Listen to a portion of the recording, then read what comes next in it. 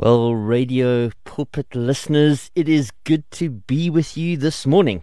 Even as I was traveling into the station, the traffic lights were off because we seem to find ourselves as a nation in schedule 4 load shedding, which creates all kinds of complications on the road whilst one is driving. I imagine if you're driving at the moment, you might also be facing some traffic concerns and and problems, which makes life a little bit complicated for us. And on top of that, it is freezing. I can't believe how cold the weather is up here in Johannesburg and Pretoria this year. We are certainly facing what feels, to me anyway, like a colder winter than usual. But at the same time, life goes on. As South Africans, we seem to tick over and tick over well. Work carries on. We're still going into businesses. We're still coming into radio shows, and we're still interacting and engaging with one another, continuing on with life as we know it. This morning on Radio Pulpit, you are with me, Mark Penrith, your host. I'm not being joined by anyone. We're going to be doing a questions and answers show this morning. I'm from a church called Crystal Park Baptist Church, which is in Benoni on the East Rand. They say wise men come from the East. I might be the exception that proves the rule. But in any event, it will be good to interact with you and engage on the kinds of biblical questions that you have on your heart and that you would like to talk about. Shout out to everyone tuning in from my hood in Benoni. On Table Talk, we do normally have various guests who come on and we converse on a range of biblical subjects. So you are used to listening to diversity. And I'm really hoping that today we get some interesting, exciting, fascinating questions that we can talk about from God's Word. On the controls this morning, pressing all the buttons and making sure that the lights stay on, our co-laborer in the ministry, Mpo, my eyes are shocking. I just assumed it was you when I walked in. It's good to be with you today, mate. And just so that you know how to interact with us on WhatsApp and Telegram, the telephone number is 082 567 2729. Love voice notes on that particular number. You can also interact with us on Facebook, Radio Pulpit Radio Console. You can drop into the current live stream comments. We pick that up in the control room here. On Twitter, our Twitter handle is at 657am. Really looking forward to your questions. Before we get to your questions, we're going to talk about some of the big questions that are facing us as a country. Each week I have the interesting opportunity of speaking to Michael Swain, who is a friend of mine, working with an organization called 4SA, Freedom of Religion South Africa. He's the executive director of the organization. Michael has studied law. He has been successful in business. He has been involved with church planting and the church movement in South Africa. The 4SA organization, which he represents, is a legal advocacy organization working to protect and promote the constitutional rights to freedom of religion in South Africa. And so, yes, it's good to be joined together with you, Michael, this morning. How are you doing? Wonderful to be with you, Mark. Can you hear me okay? I can hear you just fine. Wonderful. Good afternoon. Well, good morning to your listeners. I'm on my way to Johannesburg to join you in the freezing cold. I'm at the airport even as we speak. I hope you have packed a beanie, you have packed a scarf, and you have packed some kind of really thick, warm jacket. Hopefully the sun is up and it'll be a little bit warm by the time your plane hits the tarmac. Yes, I look forward to being there. I'll be there at about 12. Speaking this afternoon at a conference to pastors at 3 to 5 p.m. So it's going to be, I think, a very good day. Now, Michael, I've been following you and Nadine, who you work with at 4SA, and it's really clear that you guys are ramping up the communication, that you are ramping up the conversation, particularly around Papuda. Well, I've been scoffing at that name since you first mentioned it a good couple of months ago, but starting to get used to hearing about it in the news. This Papuda bill, which certainly represents a grave challenge facing religious freedom in South Africa. Do you want to maybe just start off by talking and engaging on that? Yeah, very briefly, yes. The Papuda is the Promotion of Equality and the Protection from Unfair Discrimination Act. It's an acronym. And it was signed into law in 2000 in its original form to really give effect and teeth to Section 9 of the Constitution, which is the Equality Clause, which obviously says that you cannot be unfairly discriminated against. It also includes elements of hate speech as well on a number of protected grounds. And so you would think at face value that is a very good thing. And obviously, categories such as race and gender and sex and sexual orientation and many others are protected categories and worthy of protection. The problem has come with the Papuda Amendment Bill, which seeks to expand the definitions of discrimination, of equality, and to extend liability to such an extent that really it amounts to, combined with the opportunity for activists to be able to apply for legal aid to bring cases under the Act, and also government to pass specific regulations and codes of practice to enforce equality, or this view of equality, on all organizations, NPOs, traditional organizations, community organizations. This is what is problematic about it. It extends this so widely that many of the things that you might think would be fairly legitimate that you could say or do would actually then fall foul of this act and potentially land you up in court. And we already, I think I've mentioned on this show before, defending people who have already fallen foul of the existing Papuda Act. In other words, the Papuda Act without these very vast extensions. And some of them are facing literally millions of rands worth of potential damages if they are ultimately found to be in breach of this law. Now, Michael, you have your finger on the pulse. You have a fairly good idea of support and of resistance against these bills. What's your current feeling, just in terms of how this is rolling out? Are people submitting their concerns about this bill through the recommended channels? Are people engaging with government? Before you spoke about bills where like 80,000 responses were received and objections lodged. Before, is this Papuda bill receiving the same kind of response by the church and by civil society in general? Well, certainly there's been a tremendous amount of concern because as we've unpacked it and as others have unpacked it, and it's not just the religious sector that's going to be adversely affected, it is all sectors of society that are going to be potentially adversely affected. But as the message perhaps of what this bill actually has the potential of doing in its current form is starting to get out, then I think people are realizing that we need to make our voices heard. And that's the joy of a democracy. There is actually the opportunity until the 30th of June, which is not too far away, for you to make a submission to government. And we, 4SA, have made it super easy for you to do so. You literally have to go to our website, which is forsa.org.za. And the first thing you're going to see is a submission. And then a couple of clicks, and you can literally send a legal submission through to government, whether you're a church organization or even an individual. And we believe that this is the best possible way. It is the only real way to make sure that a government does hear concerns from citizens. And if we don't take advantage of this, then obviously we have only ourselves to blame when we live with the consequences. So that's what we're encouraging everybody to do. Can I encourage you that I'm fairly sure your campaign is working to one degree or another? I know that during this week, my mom contacted me and said, "Hey, Mark, are you aware that this is going on?" And I said, "Yes, Mom, I've heard about it." She said, "Should I submit an objection?" I said, "Mom, you should." And just a few minutes later, she came back and said, "Objection submitted." And so you've mobilized my mother, brother. Well done. Wow. God bless your mum. She's a good woman.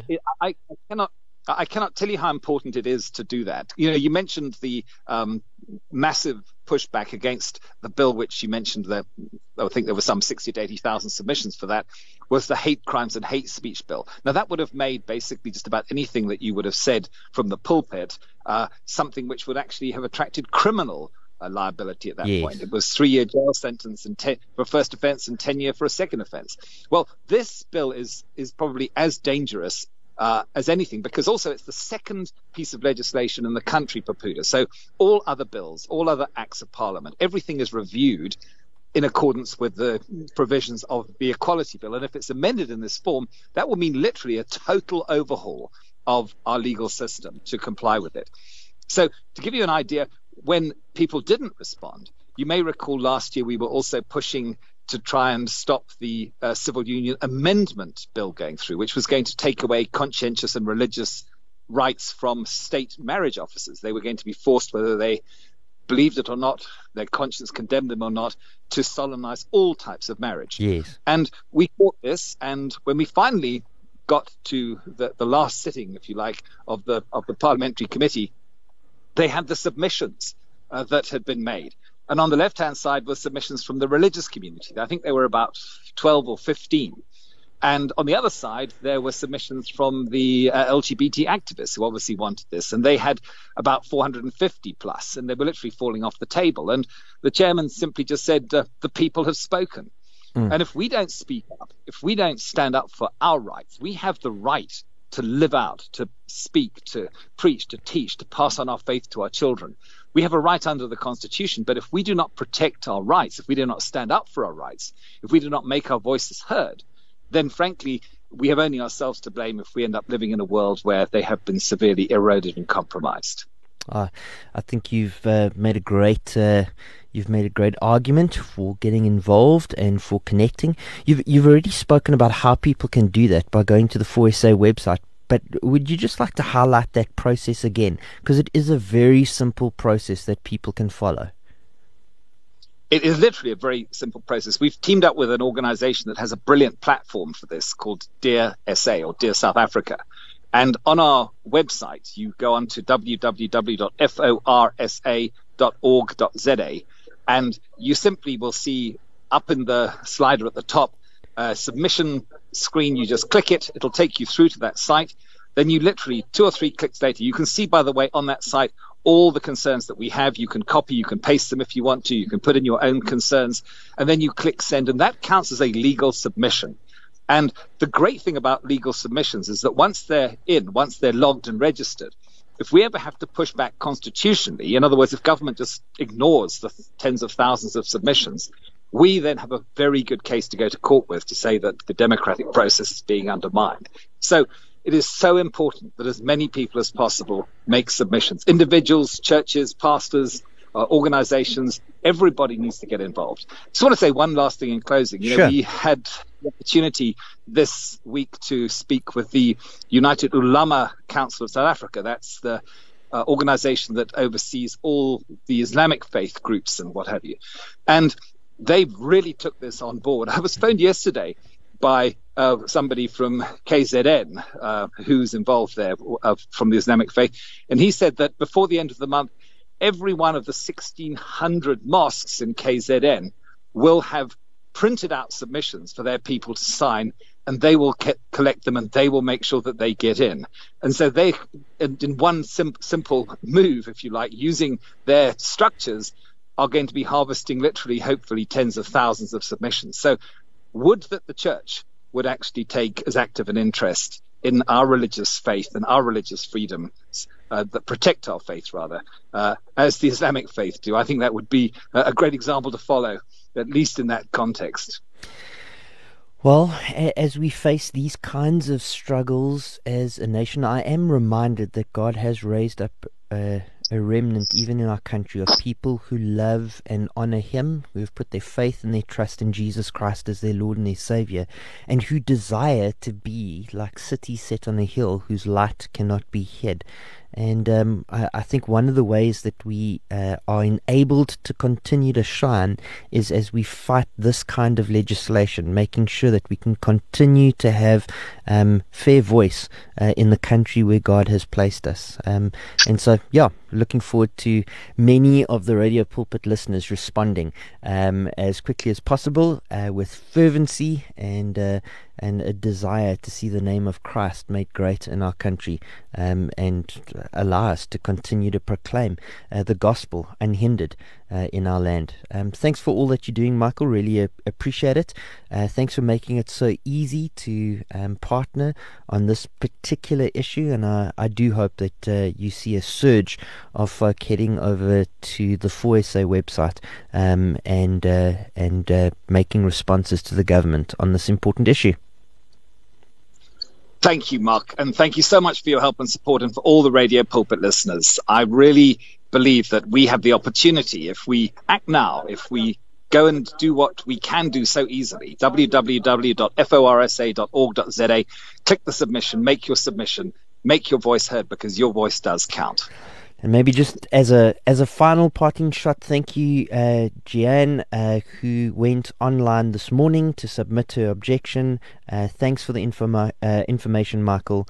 And she is writing from Faith Baptist Church in Witbank. And so, yeah, praise the Lord. Hopefully we have a lot more folk that make some submissions even today. Wonderful. Thank you so much, Mark. All the best. Every blessing. Cheers. Bye. Well, Radio Pulpit listeners, lovely to be with you this morning. Praise the Lord. The studio which I'm in is nice and cozy and warm, and so I am comfortable as I am speaking to you. It is not cold at all in here. I am enjoying sitting down. I have my Bible open. I have the conversations that you guys are engaging with in front of me. From Psalm 121, a user currently on WhatsApp asks for a little bit more information regarding the website. What I will do is I will put the 4SA website details into the show notes right now on Radio Pulpit. I will post them in the comments, and Mpo will make sure that they get into the show notes by hook or by crook while I am talking.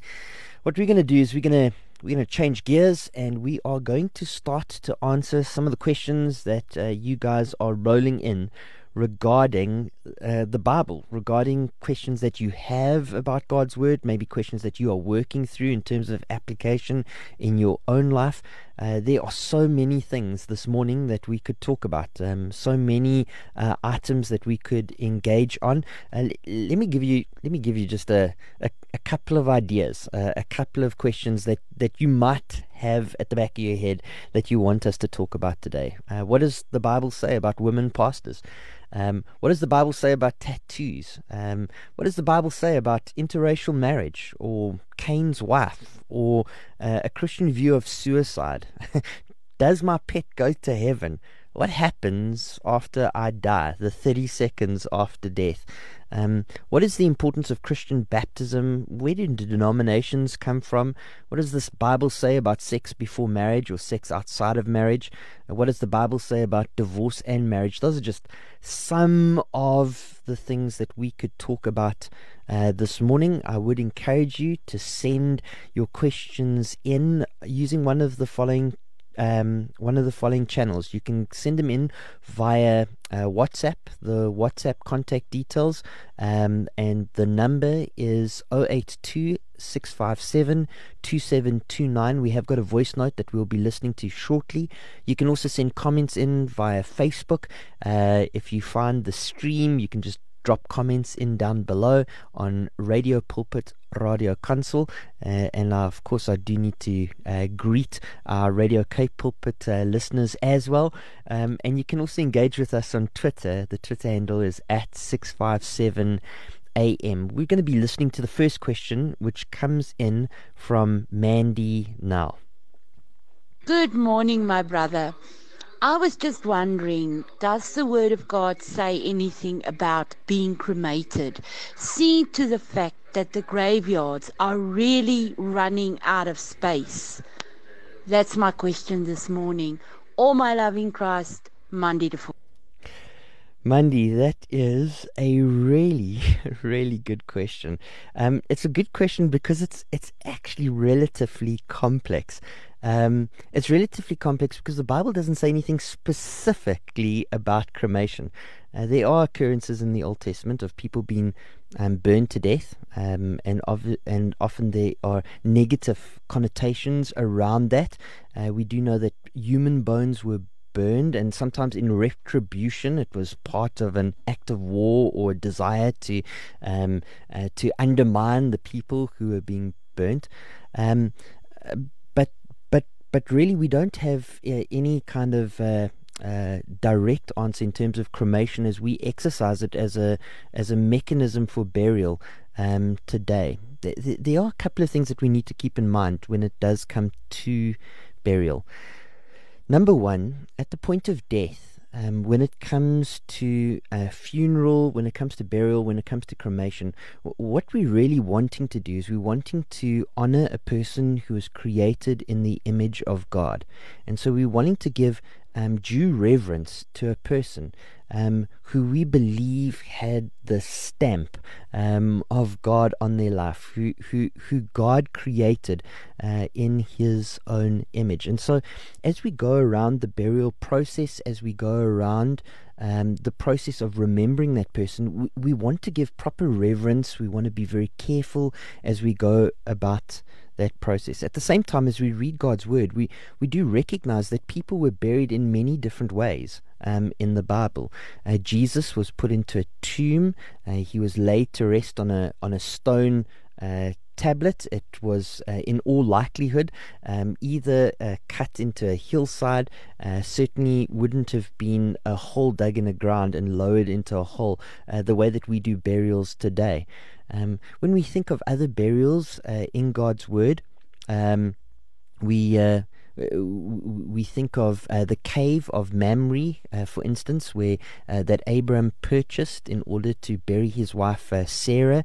That would have been in a cave again. It would have been, in all likelihood, a raised area rather than a lowered area.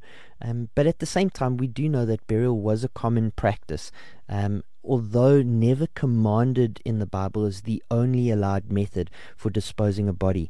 I'm just trying to think in terms of biblical theology of other burials, and what comes to mind is Joseph, who was embalmed in Egypt, and at the end of Genesis was then exhumed and taken back into the Promised Land during the Exodus. His body returned to the Promised Land.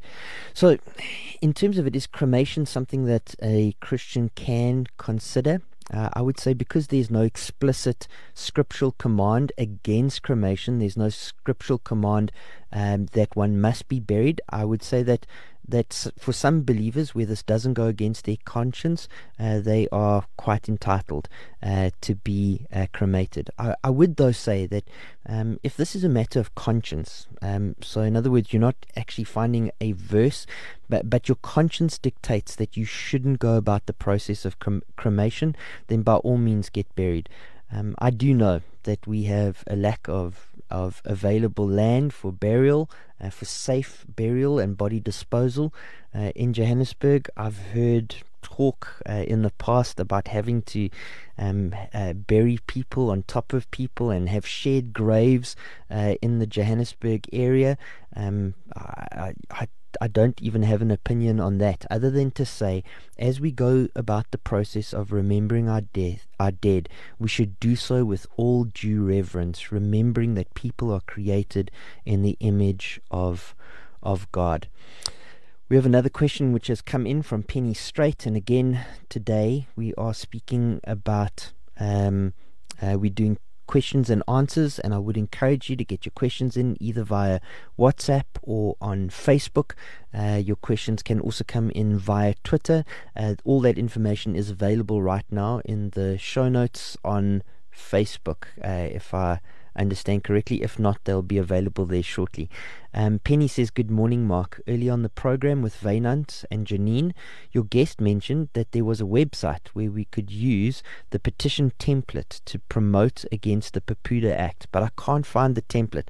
Let me just quickly go across to Facebook, and on Facebook, in the comments, I have actually put just below your comment, and we'll reply to your comment as well, Penny.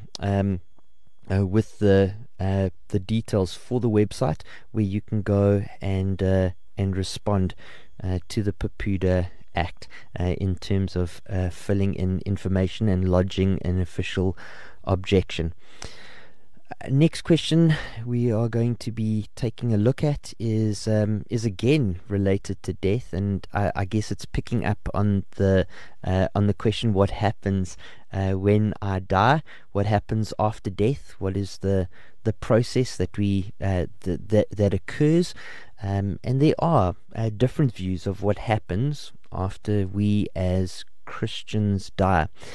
Let me say that Christianity, God's word, rightly teaches that all men die and thereafter the judgment. And so that's something that all believers agree on, that all men die. There have been two notable exceptions in God's word, in terms of one man who walked with God and another man who was swept up into heaven at the end of a life of ministry. But those two men aside, the reality is it is appointed, according to the book of Hebrews, for all man to die and thereafter face judgment. I guess the big question when it comes to death is what happens the moment after death? Do we die and then go into a sleep-like state until such time as we are raised and then face the judgment seat of Christ? Do we die and go into a temporary state where we pay off our sins, a state maybe called purgatory, and then once we've worked off our sins, kind of escape by hook or by crook into heaven? What happens after we die?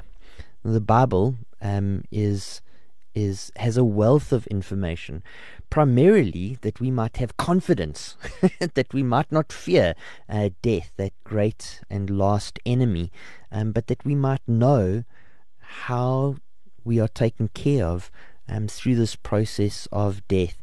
The Bible doesn't talk about sleep. It doesn't talk about soul sleep, this idea of an intermediary state where we sleep until such time as we stand before the judgment seat.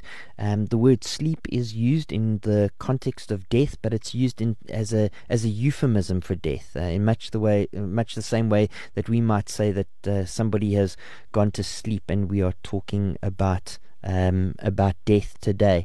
It's not saying that we sleep until such time as the judgment. It's just using it as a metaphor for death. The Bible, however, does talk about an intermediary state, a state in between the point of death. So we are alive, we die, and then a time before such time as we face the judgment. And it talks about where people go during that time. It talks about either Abraham's bosom or paradise, and it talks about Sheol, the place of the dead. All who go to paradise are those who have put their faith and their trust in Jesus Christ as their Lord and their Savior. And then at the time of judgment, when we are translated, all who are in paradise are translated into heaven. All that are in the place of the dead are translated into hell. And so the question is, what happens after we die? Well, we are dead and present with the Lord. We are in paradise. We are with our Lord and our Savior until such time as final judgment, and then we are with Him forever and ever, worshipping in heaven before His great and glorious throne. I do want to say thanks for the questions that are rolling in. Many questions are coming in at the moment. I'm going to be reading a couple. The first is a question that comes in from Ishwa. Ishwa has posted a passage of scripture. When they came to the place that God had told him about, Abram built the altar and arranged wood on it, and then he tied up his son Isaac and laid him on top of the wood on the altar. And next Abram picked up the knife and took it in his hand to sacrifice his son. But the messenger of the Lord called to him from heaven and said, Abram, Abram. Yes, he answered. Do not lay a hand on the boy, he said. Do not do anything to him. Now I know that you fear God, because you did not refuse to give me your son. your only son. And when Abraham looked around, he saw a ram behind him caught by its horns in a bush. And so Abraham took the ram and sacrificed it as a burnt offering in place of his son. That was the passage of scripture that Ishwa put down. And he says, hi, Pastor Mark, if God is all-knowing, how do you explain the above scripture? If God is all-knowing, how do you explain the above scripture? So, Ishwa, the way that the knowledge of God works, we might talk about the omniscience of God, that He is all-knowing, that He knows all things throughout all of time, that God Himself is the Alpha and the Omega, the beginning and the end. The way that this is really pieced together in terms of a relatively simplistic understanding, which takes into account all that the Bible says about God, would be really to first look at the infinity of God, that God Himself, in terms of His perfections, is infinite. He's not just knowing, He is all-knowing. He's not just wise, He is all-wise. He's not just powerful, He is all-powerful.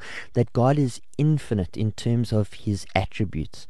The second step in terms of thinking about the knowledge of God would be to look at the eternality of God, this perfection of eternality, that God Himself created the beginning, that God Himself created all things, and that would include time and space and matter.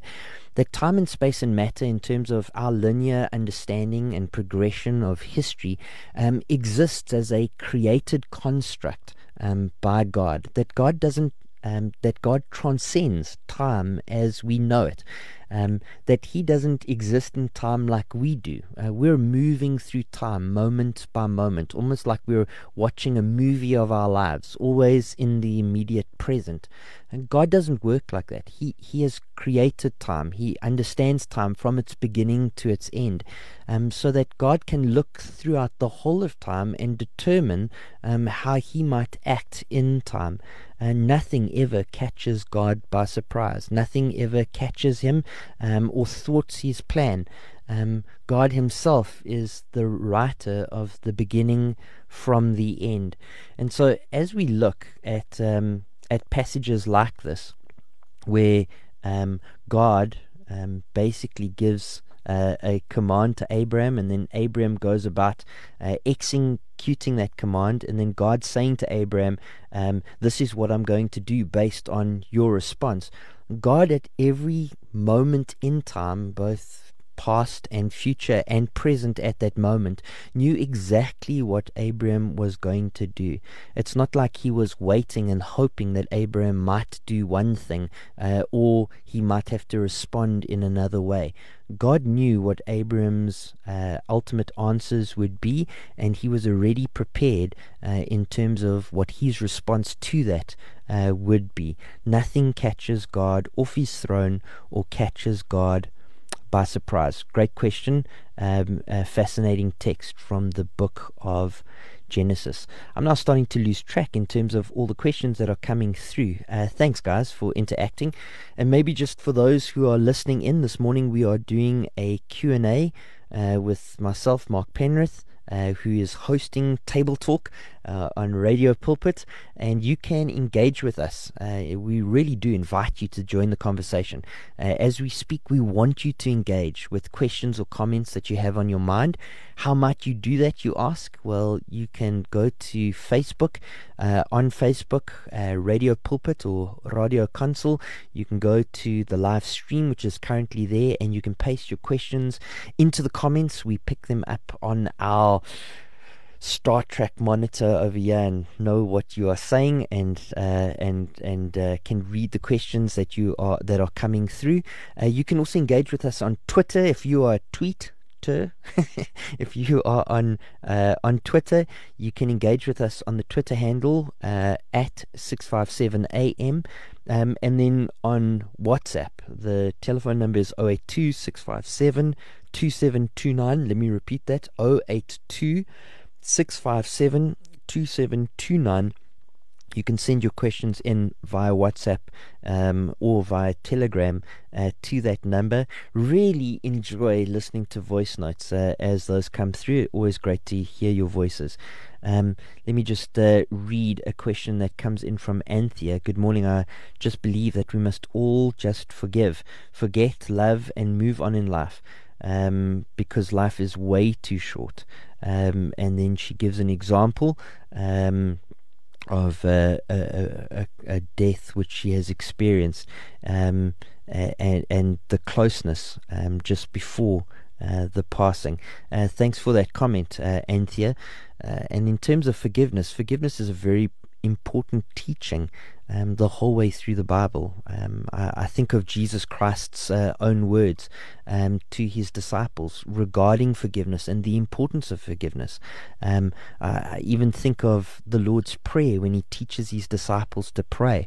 And as they pray and as he teaches them to pray to our Father, which art in heaven, hallowed be thy name. Thy kingdom come, thy will be done on earth as it is in heaven. Give us this day our daily bread, and forgive us as we forgive others. The importance of forgiveness and the importance of a relational of the relationships that we have around us, and forgiveness as far as that is concerned.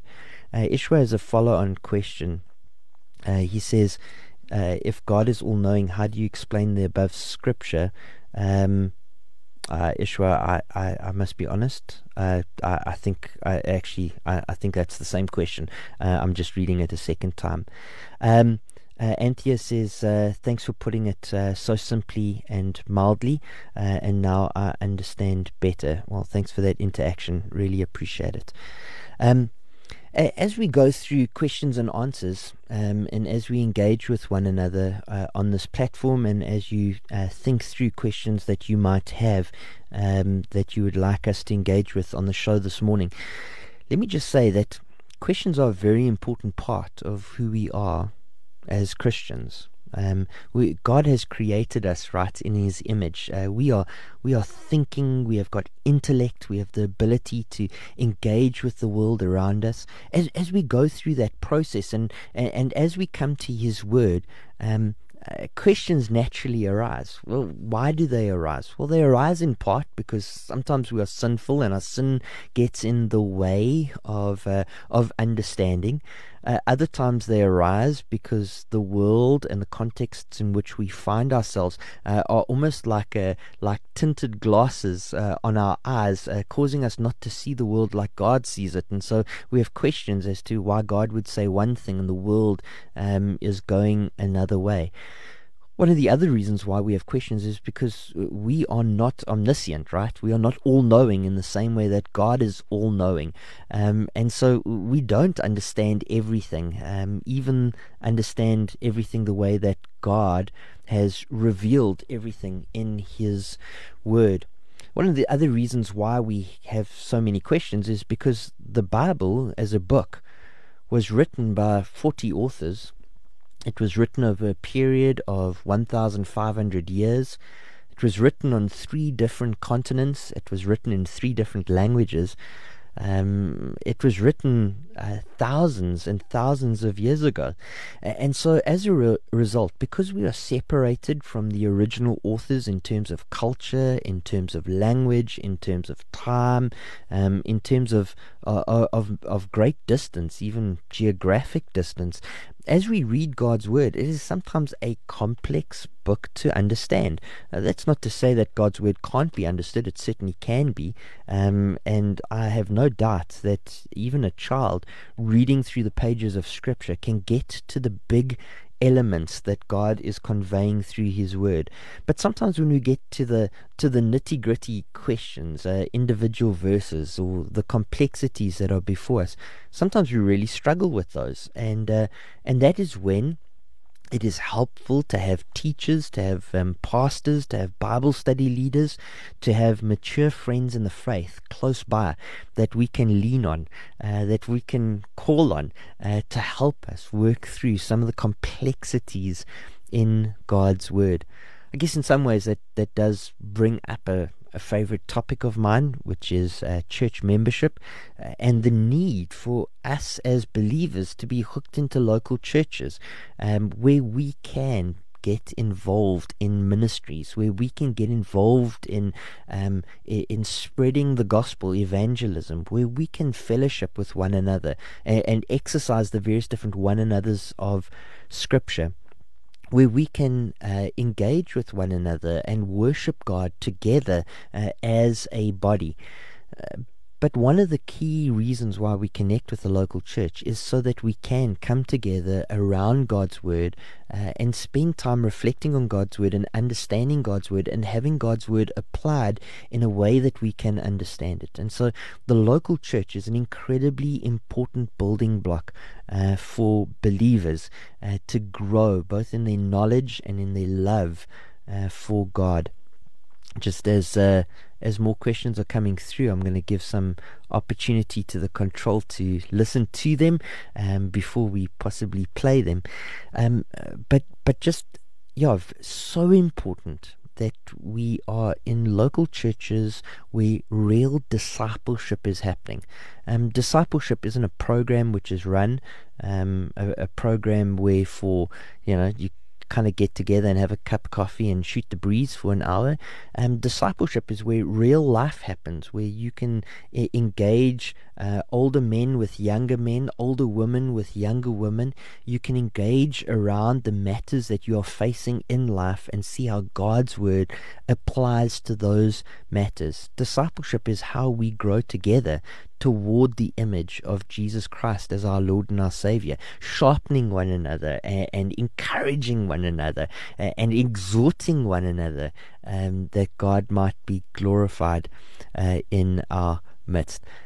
Really encourage listeners to find a local church close enough to you that you can do life together with the people that are there, a local church which ultimately is a place where you can grow towards the image of God.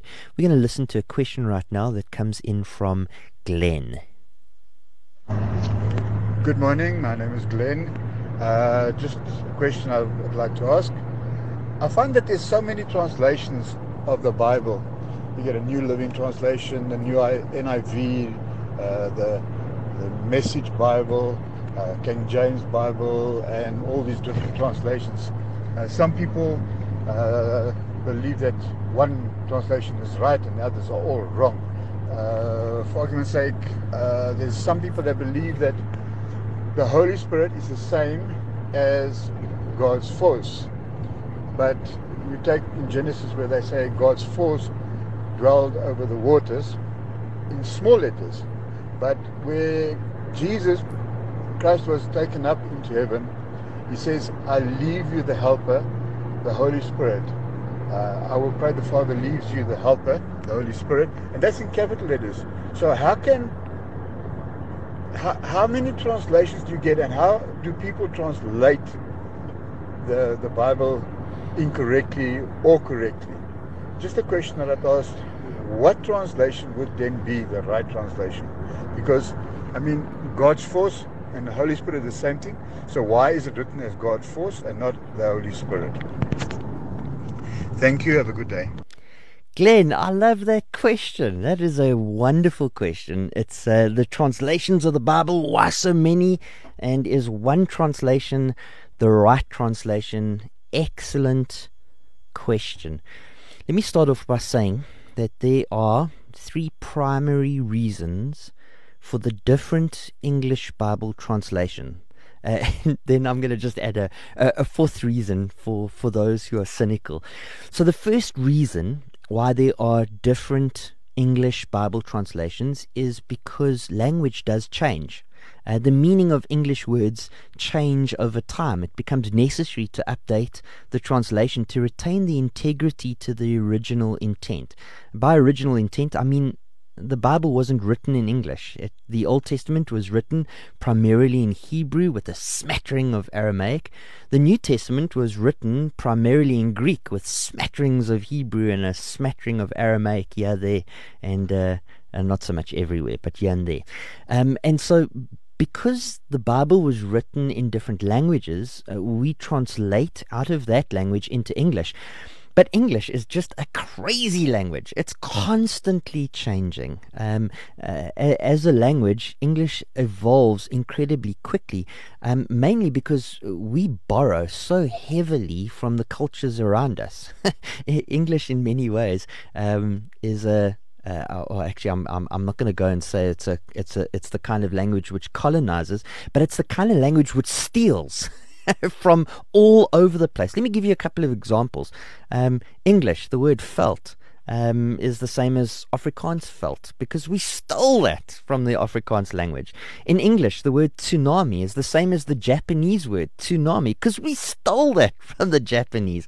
English is constantly stealing words from other languages, and as a result, English is constantly changing, it's constantly growing, it's constantly shifting. And so one of the reasons why we have different translations and new translations is because our language actually changes. Number 2, translation methods. Okay, we have different translations because there are different methods for translating from one language into another. Let me explain to you what I mean. One method for translating from Greek into English would be to be very literal, so as word for word as possible. The difficulty with the literal translation, with the word-for-word translation, is it's relatively wooden, and it doesn't always convey what the author meant to say. Often it conveys exactly the words in terms of a straight translation that the author chose, but an author might, in their language, use a euphemism or use a metaphor which doesn't translate well into English or wouldn't be understood in terms of our fair use in the English language. And so another mechanism, another translation method for translating from one language to another, in this case in the New Testament from Greek into English, would be to use a thought-for-thought translation. Now, the advantage of a thought-for-thought translation is you can translate metaphors better and you can translate euphemisms better. But sometimes what happens is, as you are going through the translation process, you move away from pure translation and you move into the area of interpretation. And so from that perspective, it is a different method for translation. The third reason why there are so many translations is because of source texts. There are two primary, and this is quite important, there's two primary Greek texts which translators use. The first is called Textus Receptus, or the received text, okay, which was compiled by a man named Erasmus in the 1500s, and it forms the basis behind the King James and the New King James Version. The second source text uses what's called the eclectic method, and that considers both external and internal evidences to determine the most likely original text. And pretty much all the other Bible translations use this source text, or source texts that use this method. Now, I said there were 3 reasons why we have so many translations.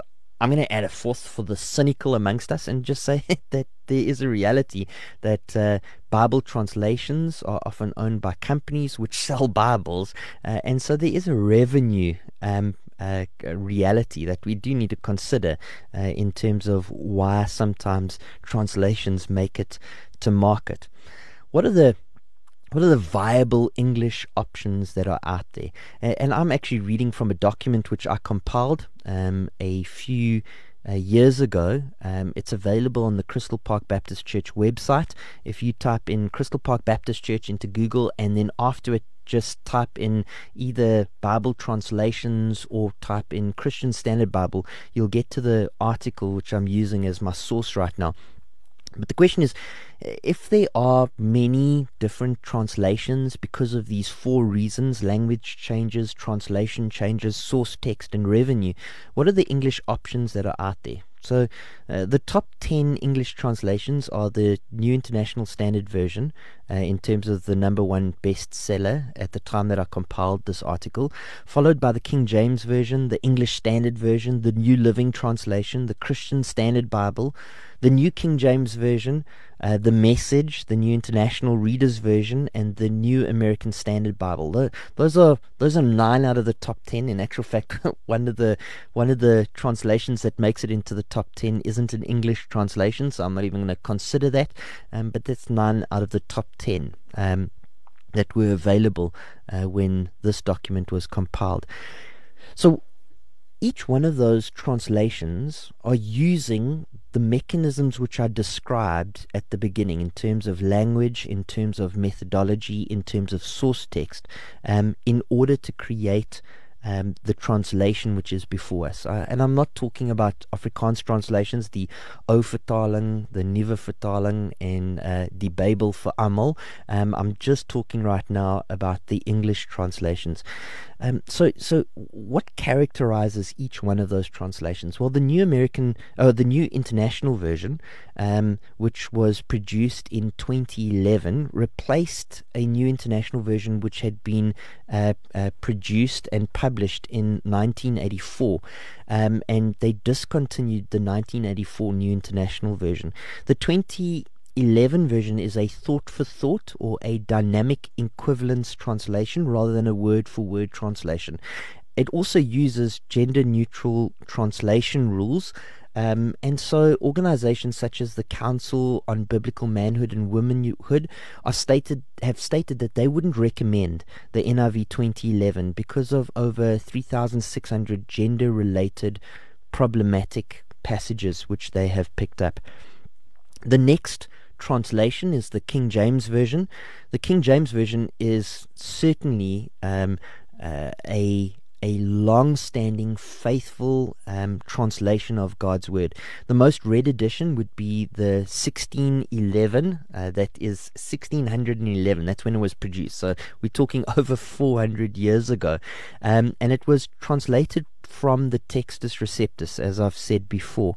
It is a deeply revered English Bible, which is as literal a translation. It is precision. It is as well, I mean, it's beautiful, majestic. The way that it handles the Psalms in particular is wonderful. You'll notice if you've ever heard me quote passages of scripture, sometimes I just can't help it. I quote from the King Jameseth.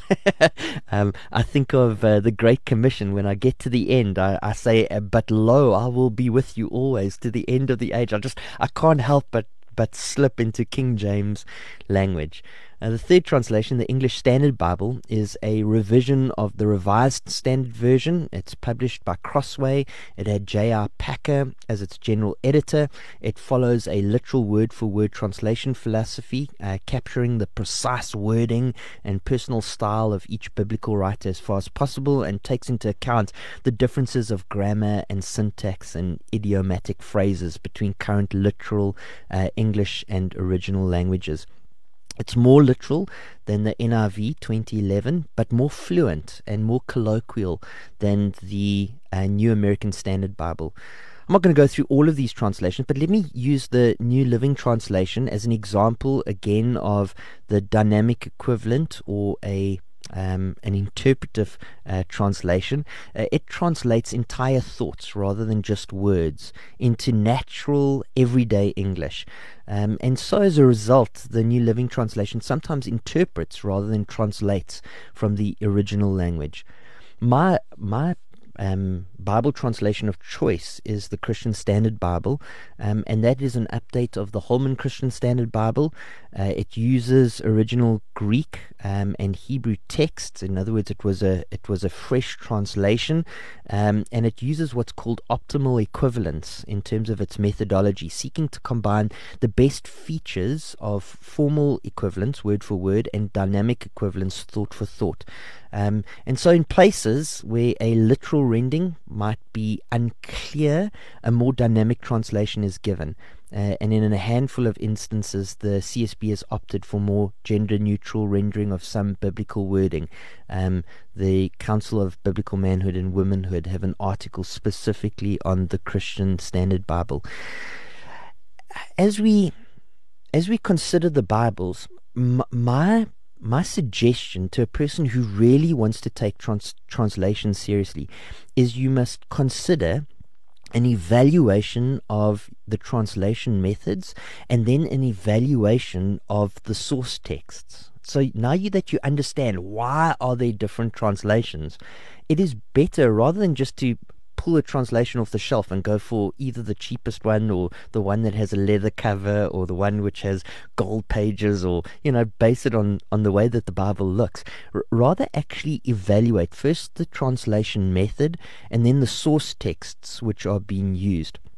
So as far as the translation method is concerned, whilst dynamic equivalence or thought for thought is useful to encourage the reading of God's word amongst children and adults, the danger of interpretation of words over the translation of words makes it problematic for the study of Scripture.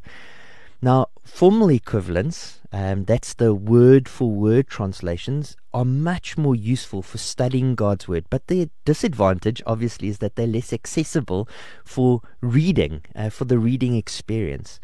And so, from my perspective at least, especially for the adoption as a translation to be used in corporate worship in South Africa, where the context of a suburban church would include first, second, and sometimes even third language English speakers, as well as an intergenerational community made up of older folk and younger folk, as well as a community which has got a socio-economic divide, a wealthy folk, poor folk, educated folk, uneducated folk.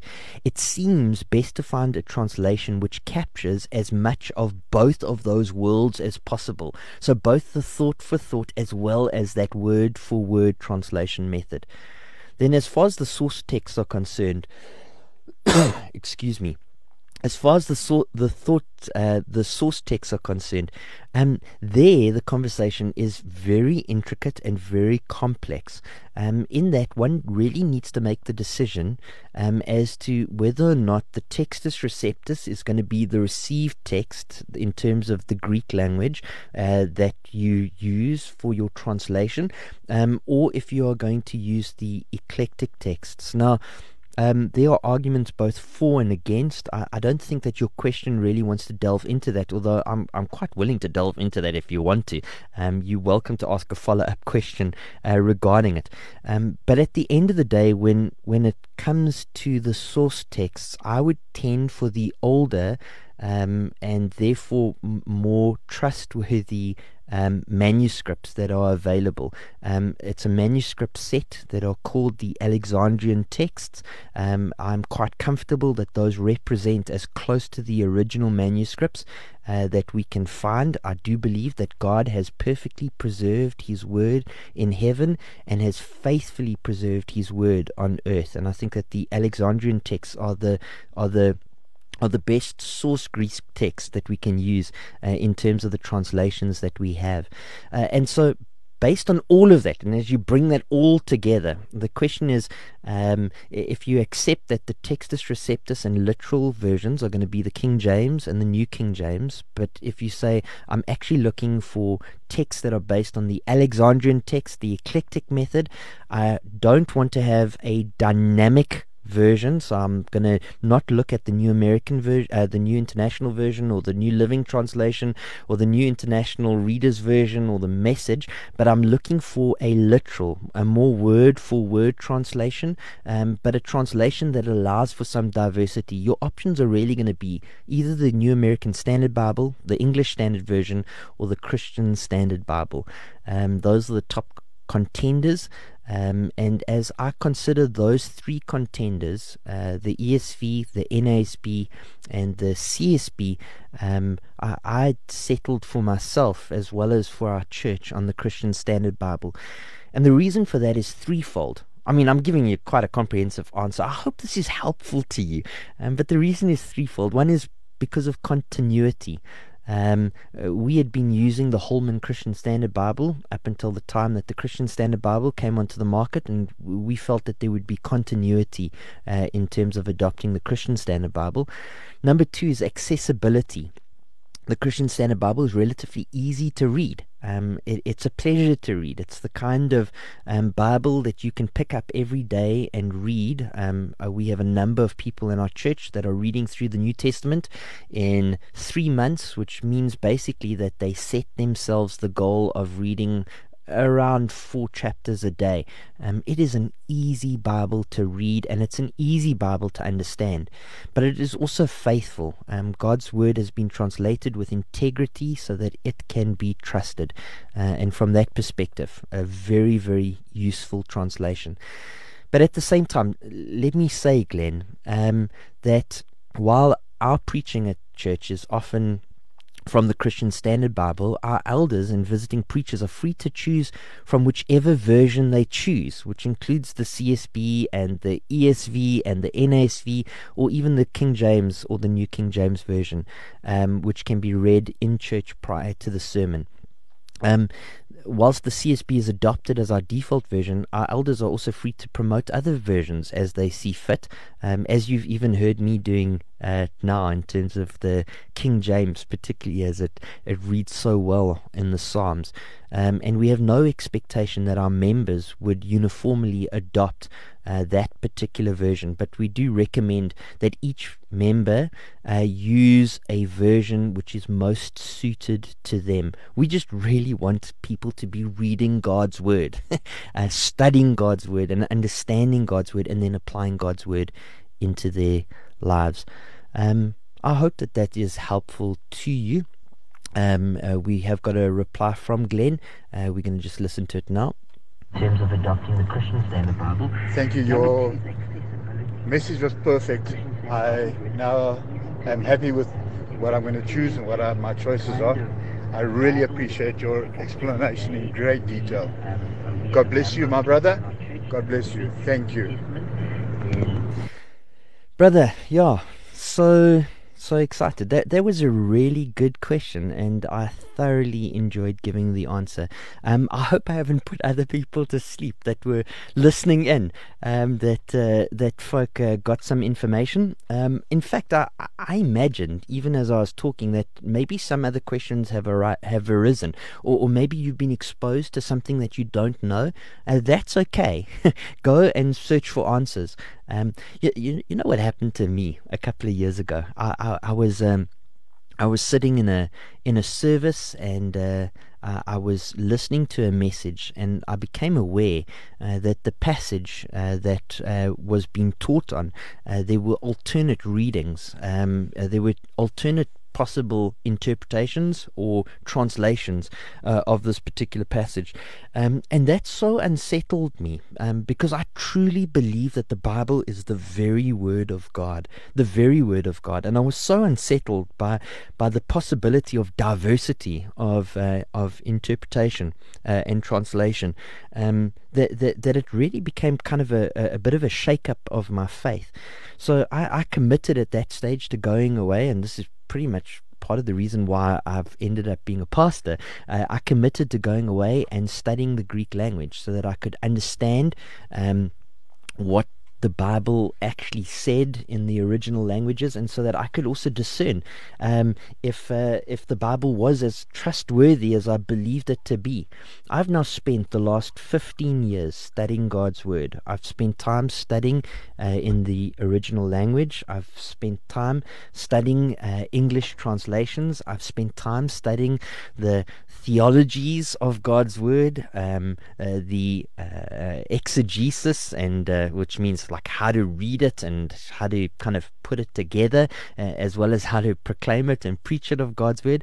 After all of that study, and after digging around to try and really grapple with these kinds of questions, I have come to the conclusion that God has perfectly preserved His Word in heaven and has faithfully preserved His Word on earth, that we can trust His Word, and that we can stake our faith our conduct and our doctrine upon God's word. Folk, I'm looking at the time. I can't believe it. It is 10:15 already. Clearly, I waffled on far too long on that last question. We are going to go to a short musical interlude followed by some advertising break, and I look forward to engaging with you for the next 45 minutes of the show after we listen to In U Leef Ons. Well, folk, it is great to be with you. Now, I wish I was with you for the second hour, but I can't believe it's already 10:20. Time is flying when I nerd out. And I definitely nerded out on that question from Glenn. Glenn, great question regarding translations. You clearly hit a chord because a number of other people are coming back with comments and with further questions. I see comments from Neil Hunter. Lovely to have you on the show. From Abu, from Joan, as well as from Griti and Lester. In fact, Lester has a question rather than a comment, and thanks everybody for engaging. Folk, in actual fact, there's so much engagement, I can't even get through it all. Let me just read Lester's question. It says, what about the Passion Translation? Did Louis Giglio translate it? And that's from Lester van Rensburg.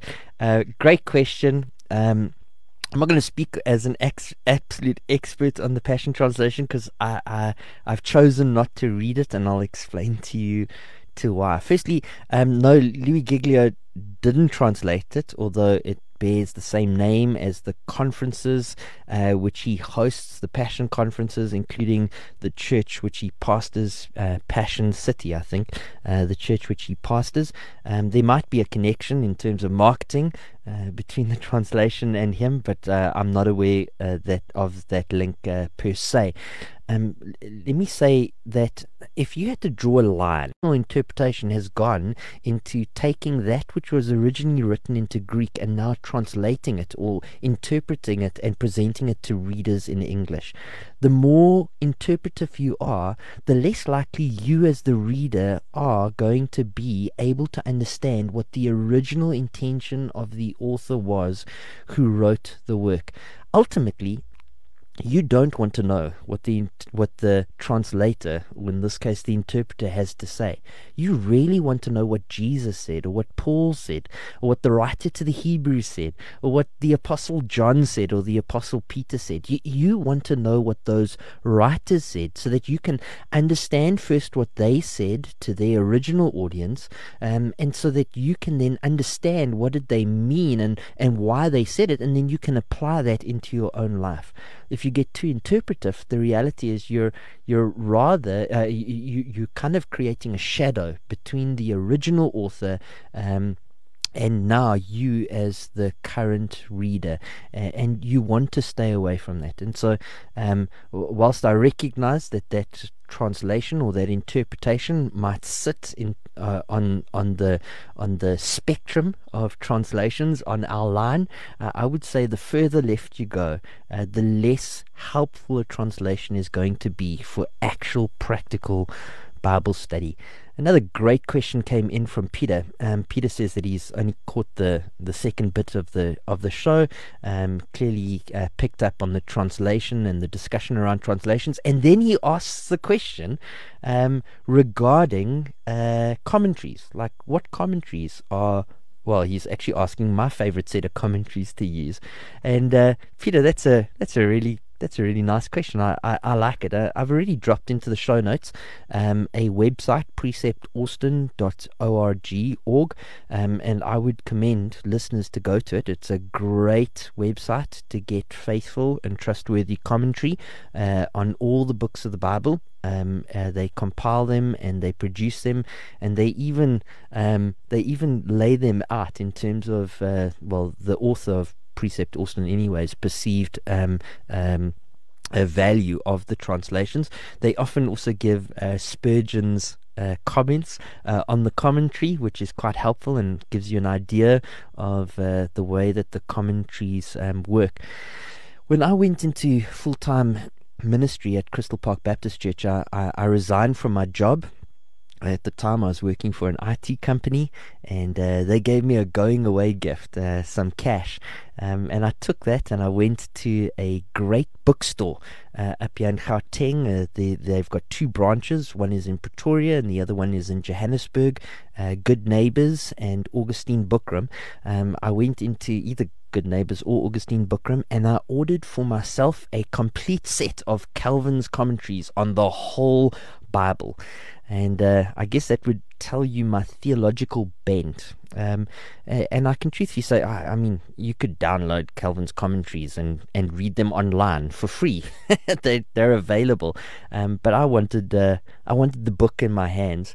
The other set of commentaries which I purchased for myself is a set of Albert Barnes commentaries. I also purchased a set of Matthew Henry's commentaries.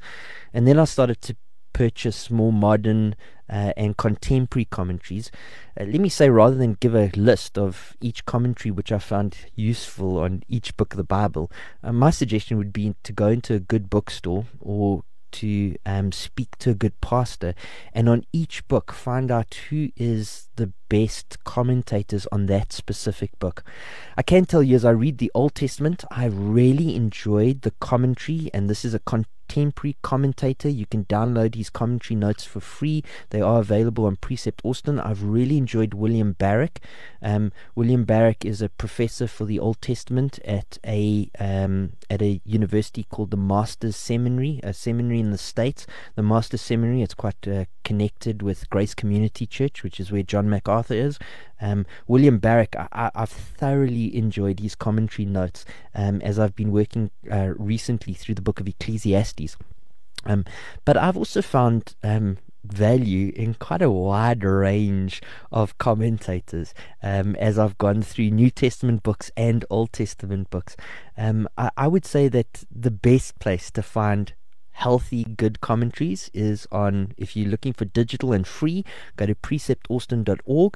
And if you're wanting to pay, like put down a little bit of green, pay a little bit of cash, go to a bookroom like Augustine or Good Neighbours and ask for advice. I know factually that the pastors of those churches, I think it's Constantia Kloof Baptist Church and the English Reformed Church on the West Rand, the pastors of those churches actually vet the books that are in their bookrooms, which means that you are going to get a carefully curated set of commentaries on various different subjects, and I've always found them very useful bookstores. But short of that, speak to a pastor that you trust if you're looking for a commentary on a specific book. Speak to a pastor that you've heard preach. Most pastors, even the really big guys, are available online. You can send in a question. If you hear a great sermon from a great preacher, let's say Steve Lawson, you hear Steve Lawson preaching a sermon on the book of Galatians, that man is approachable. I've sat with him in my office. Actually, he preached at Crystal Park Baptist Church. He will tell you what are great commentaries on the book of Galatians. Joel Beakey, another excellent preacher, again, he's preached at Crystal Park Baptist Church. He'll spend time telling you the kinds of people that have influenced him from a commentary perspective. If you just send a note into the website which represents the ministry which he runs. Guys, thank you so much for the questions. It looks like today has kind of become a conversation about Bible translations. I've noticed a number of questions coming through regarding it. We will talk a little bit about specific texts and the translation of specific words. I see one or two questions have come in that are very specific on specific verses that might be helpful. Let me just read a question which comes in from Teresa, long-time listener, with a drum roll. Greetings all, I hope you're all good. Kindly comment on this. A believer is under the impression that they have been praying in angelic tongues. Then later on in life, they hear other religious groups that are not Christian praying exactly the same way. How would you respond to that? Asking for a friend with a smiley face next to it. Thanks in advance. Hey, brother, yeah, that must have been a little bit unsettling for your friend to hear that that this kind of practice happens across across religious groups? Let me say it would probably be answered in one of two ways.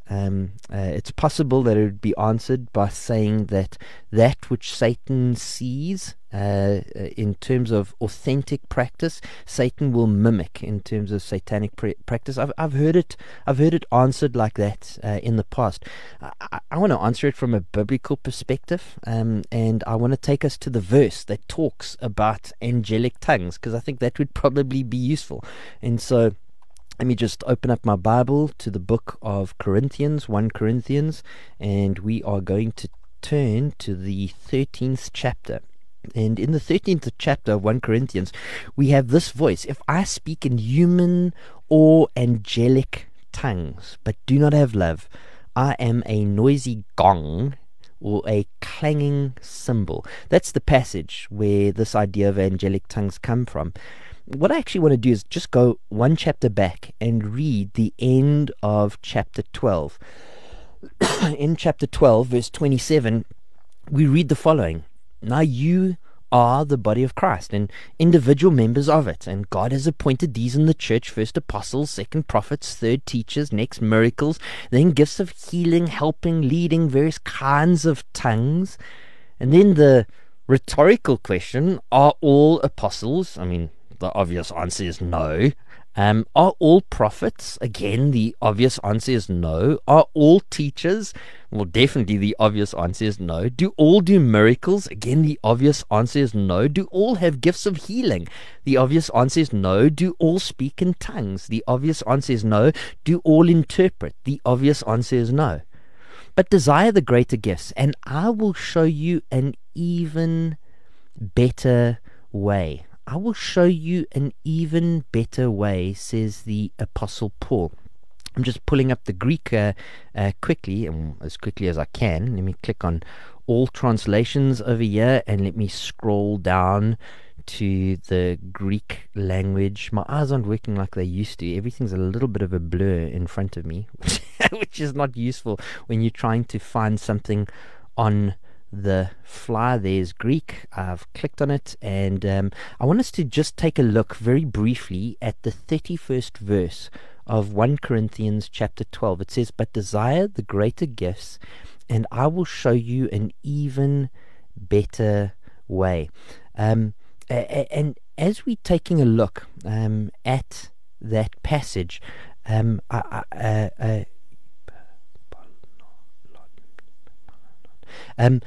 I want to point out is that Paul, the apostle, is now going to demonstrate something which is even better than all of these amazing gifts which he has just been speaking about. He goes on in verse 13 to say, if I speak human or angelic tongues but do not have love, I'm a noisy gong or a clanging cymbal. If I have the gift of prophecy and understand all the mysteries and all knowledge, and I have all faith so that I can move mountains, but do not have love, I am nothing. And if I give away all my possessions, and if I give over my body in order to boast, but do not have love, I gain nothing. I guess where I'm wanting to put the emphasis here is on the hyperbole which Paul is using. In actual fact, that word hyperbole, which in English means, when you make something bigger than what it actually is in order to accentuate or emphasize your point. He actually uses that word hyperbole in chapter 12, verse 31. In the Greek, where it says, and I will show you an even better way, the actual word which he's using here is hyperbolon, which is where we get the English word hyperbola from. And so in chapter 13, from verse 1 to 3, what we have is a whole lot of hyperbola. Now, we're going to work backwards from verse 3, where he says, if I give over my body to boast. I mean, this is the greatest act that a person could do. He's saying, if you even had to lay down your body, but you don't have love, you are nothing. He's using hyperbole. When he says, I have all knowledge, well, you don't have all knowledge. I have all faith so that I can even move mountains, but don't have love, I'm nothing. He's using hyperbole here. If you go now back to verse 1, if he says, if I speak human or angelic tongues, in other words, I speak every single language to man, but not only that, I also speak the language of the angels in heaven above, but I don't have love, I am nothing.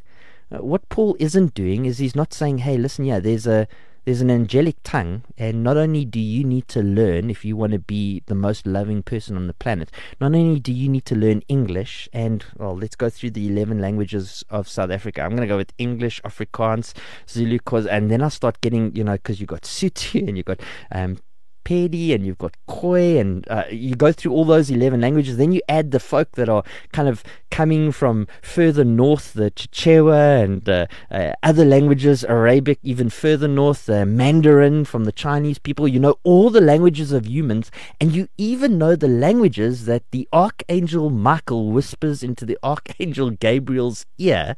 He's using hyperbole, and then he says, but you don't have love. In actual fact, you are nothing. The use of angelic tongues in 1 Corinthians 13 isn't a command that we must learn this tongue. It is hyperbole.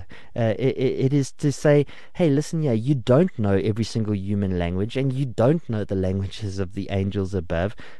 What you really need is something which is even better, which is love. That's what we need. That's the whole point of 1 Corinthians chapter 13.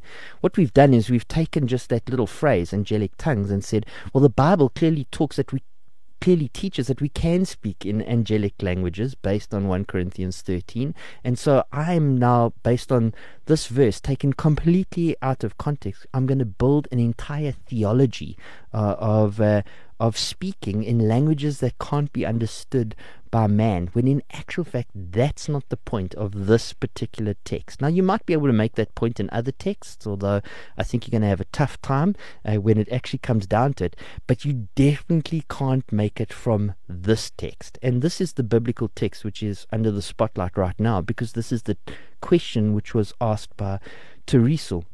And he makes the point that this kind of babbling, this kind of languages which are not understood by men, it is spoken of in religions other than just Christianity, and how concerning that can be as a person appropriates that knowledge. On behalf of your friend Teresa, I'm so sad that his world has been rocked by that reality. At the same time, take confidence that the Christian faith is a true faith, that really we seek Jesus Christ as our Lord and our Savior, and we seek to love God, and we seek to love our neighbor even as we love ourselves. And in terms of the context of 1 Corinthians chapter 13 verse 1 and following, it is talking about love primarily, rather than the angelic languages which you brought up in your question. Great question, really enjoyed it. I'm just taking a look and seeing if I can spot another question quickly. There's a question that I've seen before regarding the mark of the beast and the COVID vaccine. The mark of the beast, I think, is spoken about in Revelation. Is it chapter 13 or chapter 18? Let's go to chapter 13 and just type in the word beast. And I saw the beast coming out of the sea, and it had 10 horns and 7 heads, and on its horns were 10 crowns, and on its head were blasphemous names. And the beast was like a leopard, his feet were like a bear, and his mouth was like a lion's mouth. And the dragon gave the beast his power, his throne, and great authority, and one of the heads appeared to be fatally wounded, but its fatal wound was healed, and the whole earth was amazed. And it continues to talk about this beast, and as we go down to verse 16, it makes everyone, small and great, rich and poor, free and slave, to receive a mark on his right hand or on his forehead, so that no one can buy or sell unless he has the mark, the beast's name, or the number of its name. And the question is Revelation chapter 13 verse 16 and 17 speaking about the COVID vaccine? So let me say that there are different ways to interpret the book of Revelation. There are different ways to interpret the book of Revelation. And I don't want to force my interpretation on everyone, but I can only answer Revelation as I read Revelation, right? And this is the way that I read Revelation. The first 3 chapters of Revelation contain the word church repeated over and over and over again. There are 7 letters to 7 churches that Jesus is dictating to the Apostle John. The church, the local church, the church of Sardis, Laodicea, the church of Ephesus and other churches are the central focus of those first 3 chapters, and then woof, the church is gone. It's gone from the book of Revelation all the way until we get to the end of the book, as Jerusalem descends from heaven, as we get to the final chapters of the book, and God's people return to earth. First, as a kingdom is set up that Jesus Christ himself reigns and rules over, and then later as Jerusalem in new heavens and new earth are created. What are we to make of that reality that the church is missing in the interim period of Revelation chapter 4 all the way to Revelation chapter 19? And my interpretation of Revelation would say that the church, as we read the rest of Scripture and understand the rest of Scripture, has at that stage been raptured. We would call that a pre-tribulational rapture, and that the events that happen through the book of Revelation, the 7 years of tribulation, are years where the church is not in the picture anymore. And so when we come to Revelation chapter 13, that mark of the beast happens during a period of time when the church is not in the picture. And so in terms of answering the question that has been asked, is the current COVID vaccine the mark of the beast? I'd have to say no, because the church seems to be all around us still. The church of Jesus Christ. The rapture has not happened. The 7-year tribulation period has not begun. We haven't seen the bowls, the trumpets and the seals broken. And so until that time, in terms of world history, because that time hasn't started, the current vaccine clearly isn't happening in terms of the rollout of the book of Revelation. However, we do see a number of things which Revelation speaks about starting to come into focus. Like all of a sudden, after, 1940, I'm going to stab at 49, the nation of Israel receiving land in the Middle East, this nation which for all intents and purposes had been scattered to the 4 corners of the world, all of a sudden regathered, and we see moves towards an end game. This final state, the book of Revelation rolling out. We see the world starting to have the kinds of technologies available at their fingertips so that every single man, woman, and child could receive a mark that is described in Revelation 13. Are these things precursors towards that final end game that we see rolling out in the book of Revelation? I think so. Does that mean that they're evil necessarily or being used by the Antichrist in a specific way? I think not. But I do see the world heading towards this inevitable end, and I see the kinds of technologies and logistics being put in place so that the end game can happen. But the end game hasn't started yet.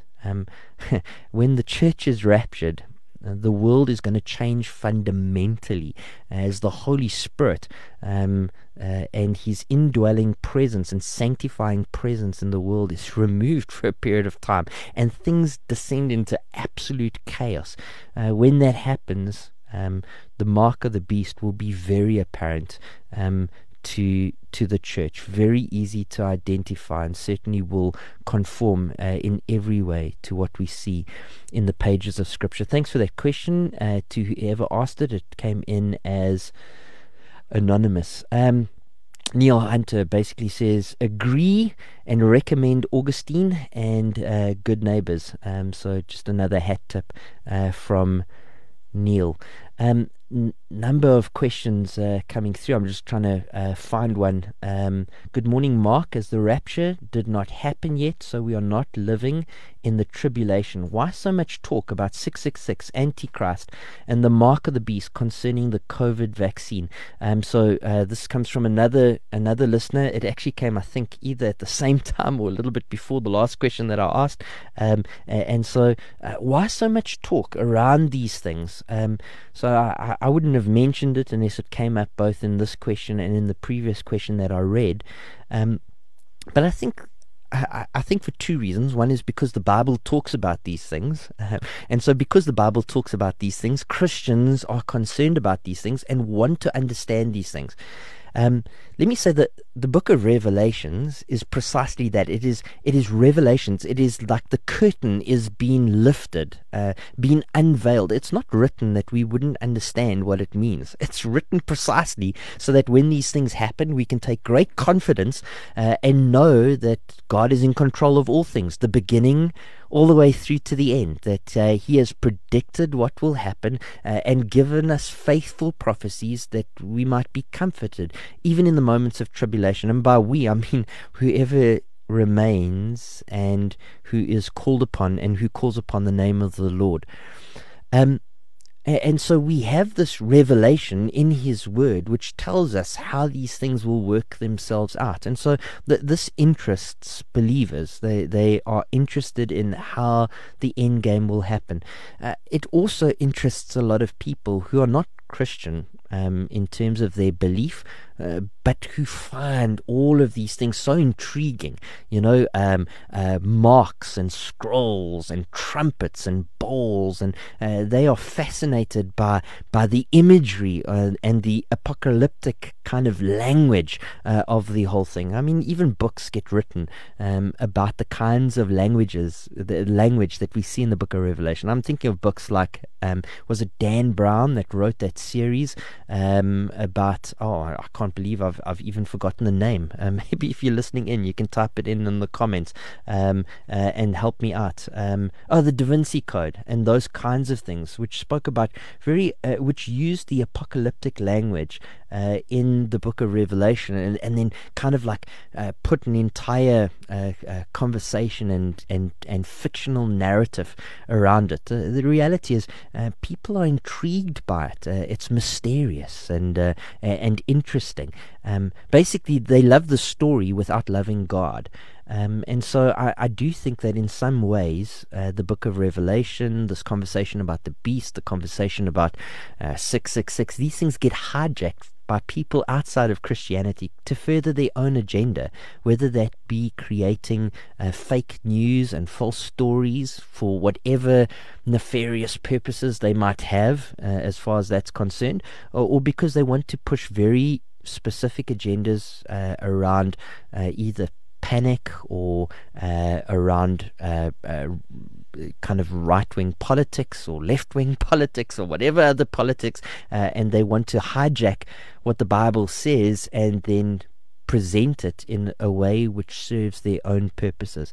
I get a little bit concerned when those kinds of things hit my inbox, not because I don't believe that there will be an end game, and not because I don't believe that the book of Revelation will roll out exactly like it's written. I mean, I read it, and whilst I recognize it is apocalyptic, that the language is filled with imagery, I'm still expecting literal fulfillment of prophecy, and just like the Old Testament fulfillment in Jesus Christ was yes and amen, and 1/8 of all of the prophetic utterances in the Bible were fulfilled in the person of Christ in terms of his first advent. I'm expecting the rest of prophecy to be fulfilled in Jesus Christ in his second advent, and I'm looking forward to that.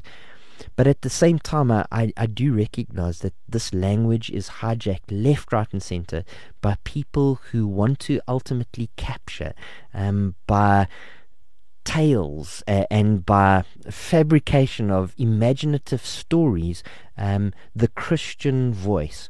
and they do it for their own nefarious gains. Paul spoke about those kinds of people in the book of Colossians.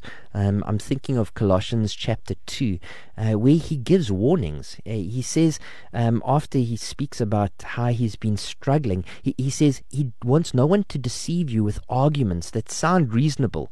And then he goes on and speaks about the kinds of philosophies that people will use in order to capture the church.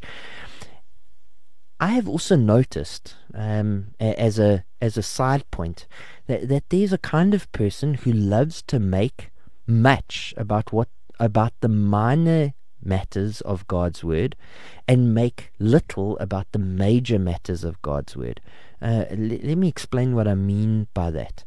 A major theme of Scripture is that Jesus Christ came and died as a substitutionary sacrifice for the sins of man, that he rose from the grave on the third day in victory over death, in victory over this world, in victory over sin, and in victory over Satan, and that all men everywhere are called upon to repent, turn from their sins, and put their faith and their trust in Jesus Christ, that they might live. That is the power of the gospel, and that needs to be what we herald, what we proclaim in Jerusalem, Judea, Samaria, and then to all the ends of the earth. That is the commission of Jesus Christ to his disciples and their disciples in every subsequent generation. I found that many people enjoy, rather than making much of what the Bible makes much of, the gospel and the power of the gospel and Jesus Christ, they make much of what the Bible makes little about. They will take Romans chapter 13 and what did we say, verse 16 and 17, and they will develop an entire narrative and teach seminars on the subject till the cows come home, because ultimately it tickles the ears of the listener, and it is great gain for them. And I would be careful of those kinds of conversations. Now, does that mean that the Bible has nothing to say about future things and we as Christians should ignore it? No, certainly not. The Bible has much to say about what will still happen, and we as Christians should pay attention. We should watch and we should wait.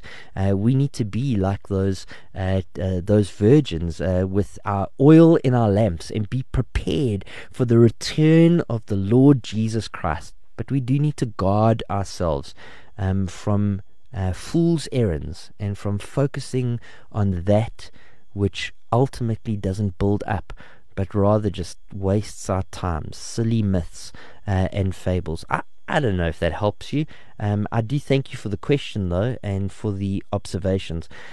Folk, so many questions pouring in, so many conversations that we can have. I mean, in reality, we're going to have to leave it for another day because we run out of time. How amazing is that? 9 o'clock to 11 o'clock, it goes by in a blink of an eye, an absolute blink of an eye. Maybe in closing, just to say, I really do enjoy answering the kinds of questions which you ask, because they're the kinds of questions that all of us have and all of us have to work through. But my great encouragement to you this morning would be where I started, and that is this. Find yourself a Bible teaching church, a church that is led by men who love God's word and who are devoted to the teaching of the apostles. Find a church where there is sound and healthy biblical theology, and then ask questions to your heart's content. I have no doubt that you will encourage your pastor no end as you ask the kinds of questions to him that you have even asked on the show today. Because ultimately that's what they are there for. Their desire is to feed the sheep. Their desire is to see men and women built up and edified towards the image of Jesus Christ. The whole church might be built up and strengthened and made strong for the ministry of the gospel. And so encourage your pastor even this weekend by asking him one of the kinds of questions that you asked me today. Even as we close out the show this morning, let me just say that our prayers really do go out to all the elders and to the deacons holding the line in local churches all across our country, recognizing that this isn't an easy time to pastor, but this is a time where God has raised you up for a moment just like this. And our prayers also go out to our missionaries who are serving in foreign fields, calling the lost to Jesus Christ, even in foreign lands. We pray and we give much respect for the kinds of people in our nation who are serving us with such excellence over this period. First responders, paramedics, police, those who dispense justice, our judges, our prosecutors, our firefighters, and our nation's nurses and medical personnel, as well as correctional services officers and others who serve the public in our nation. Our prayers go out to them. You've been listening to Table Talk with me, your host, Mark. We're going to be going to news shortly, and so until next week, Friday, do go with God and get after it.